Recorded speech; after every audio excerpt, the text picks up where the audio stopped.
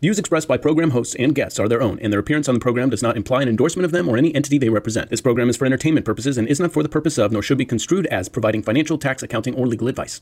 Stake pool operator and co-host of the Cardano Effect, Philippe, joins us for his very first interview on Your Cardano Update.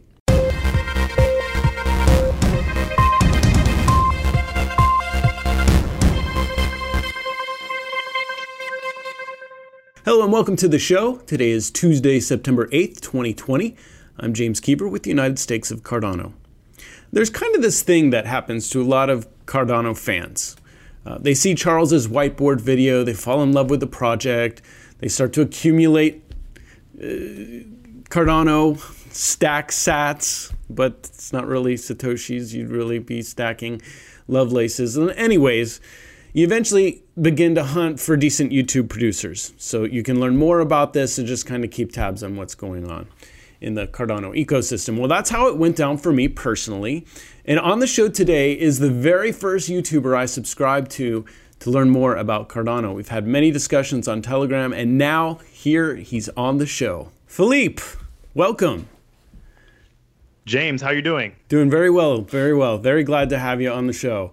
Now, I'm just going to spitball questions at you, and you didn't even want to know what they were, and I love that. So this is going to be totally fresh answers, unscripted, pretty excited. First question, how long have you been in crypto? And knowing what you now know, what, if you could, would you tell to the pre-crypto you? That's a great question. I've been in crypto. I started investing in early 2017. I would probably say the end of quarter one or beginning of quarter two, March, April, May, those kind of months. And if I were to tell myself something, it would be patient. Be patient. Don't chase anything. Really try to understand what you're investing in before you start investing. So I was investing prior to Cardano existing on the mainnet. Cardano came out late 2017, so I got involved with a couple projects before then. And patience is a key. But at the same time, the persistent nature of being involved in crypto and making sure that you don't give up, you don't quit, you don't over-allocate your funds is really what guarantees long-term success. Through all the crests and valleys that crypto has to offer, I'm still here over 3 years later, and I think I'm doing decently well. So yeah, I would agree. Stick in there. You're putting out great content. I love it. Okay, where do you stand on the K parameter? Should it go up? Should it go down? Should it stay where it's at? Do you think that adjusting this might help some of these smaller pools that are struggling to just even make blocks? Yeah, that's a good question. I made a video on my YouTube channel, I don't know, a month or two ago. It might have been even a little bit longer. And I started the conversation early because I foresaw a problem with the entire Cardano ecosystem as far as staking. The K parameter and the A0 factor, they need to be changed. I mean, I think that K needs to be around 150 and A needs to be over 7. I have an exact metric that I released in that video. And just to clear up for our audience who may not know, the K parameter has to do with how many pools, how many stake pools are an optimal amount. Would you say that's a correct? Correct. Yes. Okay. Yes. And yes. Maybe you could explain the A parameter.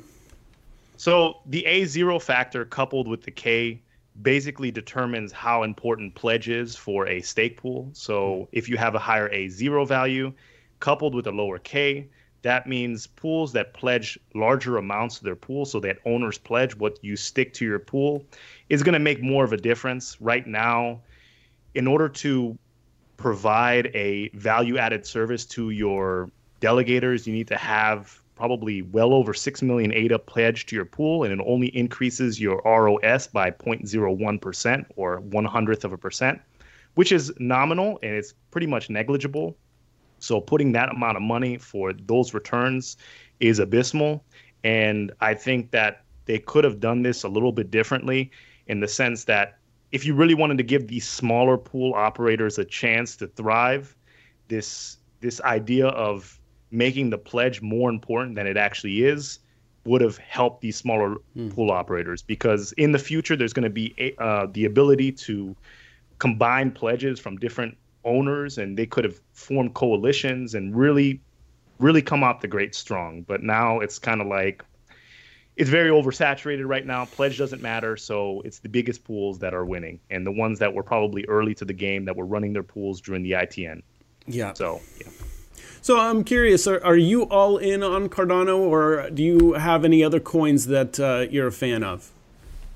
I'm not all in on Cardano. My portfolio it's not, I mean, it was a lot more diversified months and months back, but I have a few projects that I look at, and I think it's important because my strategy is that when we hit that next bull run, I pledged 150,000 to my pool, 150,000 ADA to my pool. And when we hit that next bull run, there are going to be a lot of pool operators that are going to remove their pledge and affect the rewards for their delegators. And people are going to be cashing out at the end of the day. So my logic is I diversify and add a couple projects to my portfolio. So when we hit that next bull run, I can pull from those other projects without touching my principal in ADA. You by chance want to come off any of those projects? Not at the moment, no. Because I don't. The way the crypto environment is, everyone is very judgmental, and at the end of the day, I do have not a super large following, but I do have a lot of listeners on my YouTube channel. So I definitely don't want to give any sort of advice or any sort of crypto project, and people start throwing their money in, and then all of a sudden they say, Philippe, you told me that this project was good, but I'm telling you that Cardano is good and ADA is good, so I'm 100% confident in that. I think that we can both agree. We're definitely on the same page about that. Now, in the past, you've had some harsh words when it comes to single board computers like the Rock Pi. Well, now that we're in mainnet and seeing that there are many pools that are struggling and even shutting down because they can't get delegates and create blocks, I wonder if maybe your position on the single board computers has changed. I mean, they're very cheap to run. Just curious, now that we've had a little bit of time, what your thoughts are. I mean, I think that's network parameters and the computing power to run a stake pool should have been higher to start off with. But at the moment, it's most economical to run the cheapest model possible. So if you can run it on a Rock Pi, or if you can run it using a VPS, that's the way to go. Doing a bare metal server it's overkill at this point, especially with the returns that are promised to stake pool operators. It's really not even worth it to get these high-end computing solutions in order to run your stake pool. I mean, these things may change during Goguen, because I've heard Charles say that the requirements are going to increase. So you may need some more computing power in order to process smart contracts.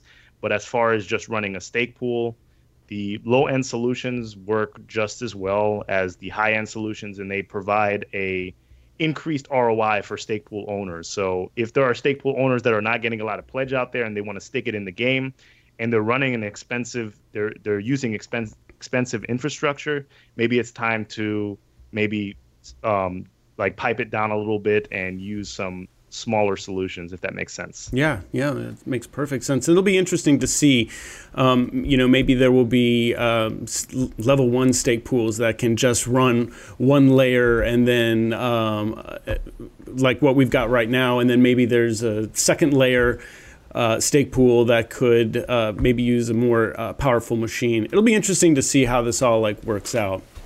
Now, definitely. Final question for you. The Cardano Foundation has taken some heat on YouTube over the last few days and Twitter. I'm curious where you stand on all this. Is there a management problem with the Cardano Foundation, or is this just maybe growing pains? I watched Rick's video, and I also looked at the live stream that Rick, Kyle, and Charles did the other day. I don't know everything that there is to know about the Cardano Foundation. It's been a very closed foundation from the beginning. The Cardano Effect is sponsored by the Cardano Foundation, but we don't have that kind of relationship where I know what the inner workings of the Cardano Foundation are. It's just a sponsorship. But as far as the leadership problem, I can't respond to that, but I know there is a transparency problem, in the sense that someone shared a document with me for the other day. It it was a financial statement for Aon. So the Aon Foundation does a quarterly financial statement to show the community exactly what they're spending money on. And at this point in the game, I'm looking at the Google Docs that people are working on and the solutions that they're providing for the Cardano Foundation. And I think it's a hit and miss, because if we do not know the financial standings of the Cardano Foundation, it's very hard to set a roadmap. There are multiple categories that the foundation is working on, whether that be regulatory standards or increasing ADA adoption or increasing ADA awareness.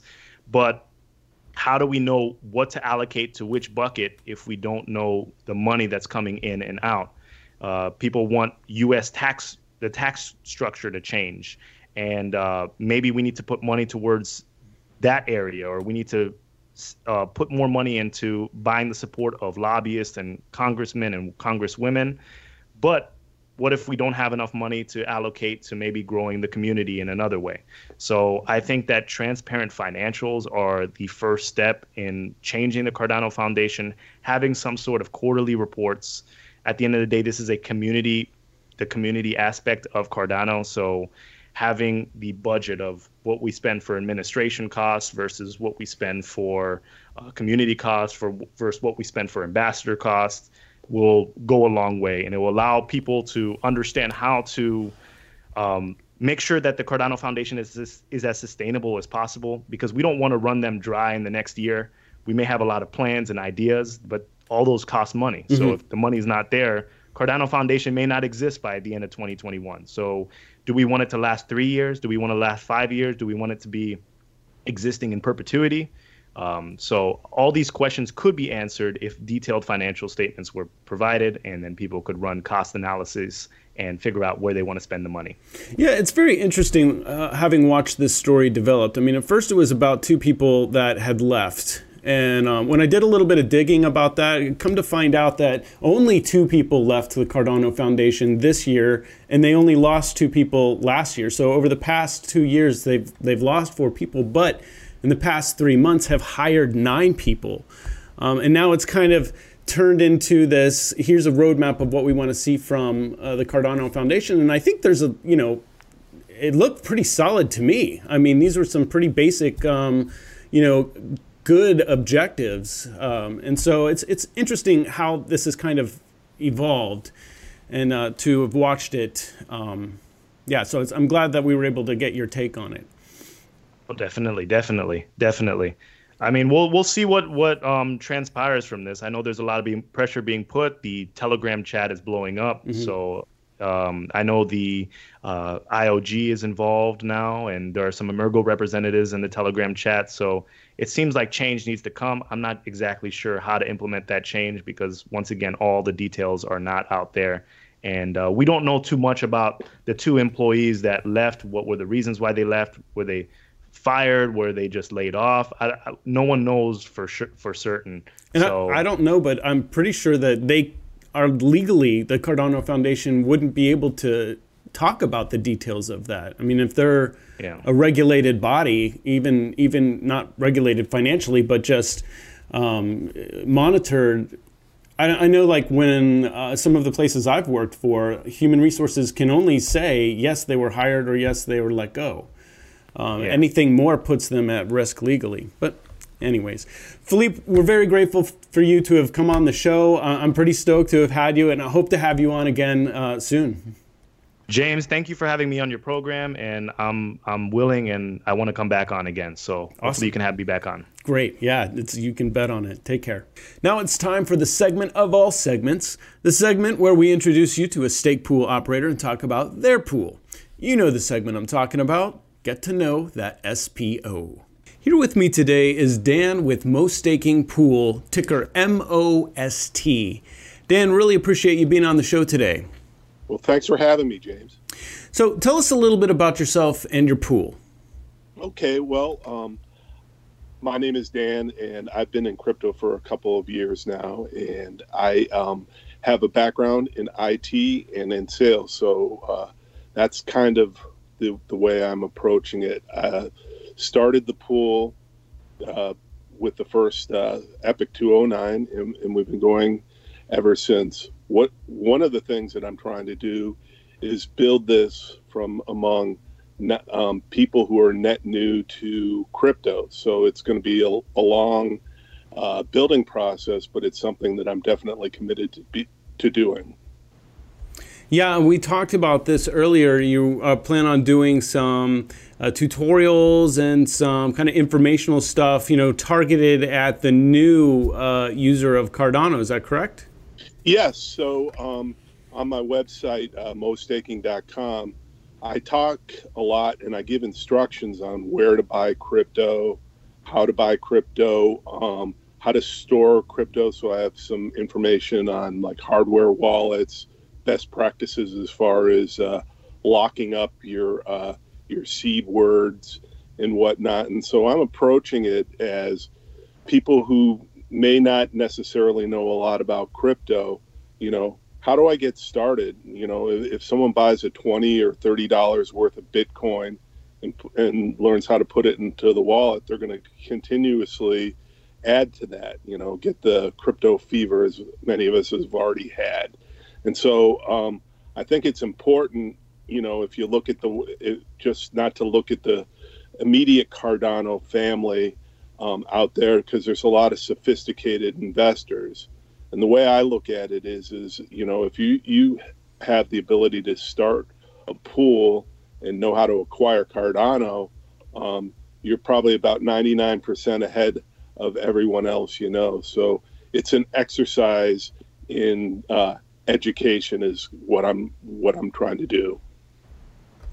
Yes, well, I know there's a lot of people out there that would really appreciate knowing more about Cardano from the noob perspective. I know because I'm asked a lot, and I always find it surprisingly challenging that I trip over my words, and I, really kind of struggle to kind of explain it from a very basic perspective. But so I really think there's a market for that kind of thing, and I think you'll do well. Yes. Yeah. Well, we really appreciate you taking the time today to talk to us. Please keep in touch. If there's anything we can do to help your pool out, don't hesitate to reach out. Oh, thank you very much, James. You're Appreciate welcome. it. Folks, that does it for our Tuesday show. We're going to try to keep a more regular release schedule of Tuesdays, Thursdays, and Saturdays. And of course, we'll still cover breaking news when news happens.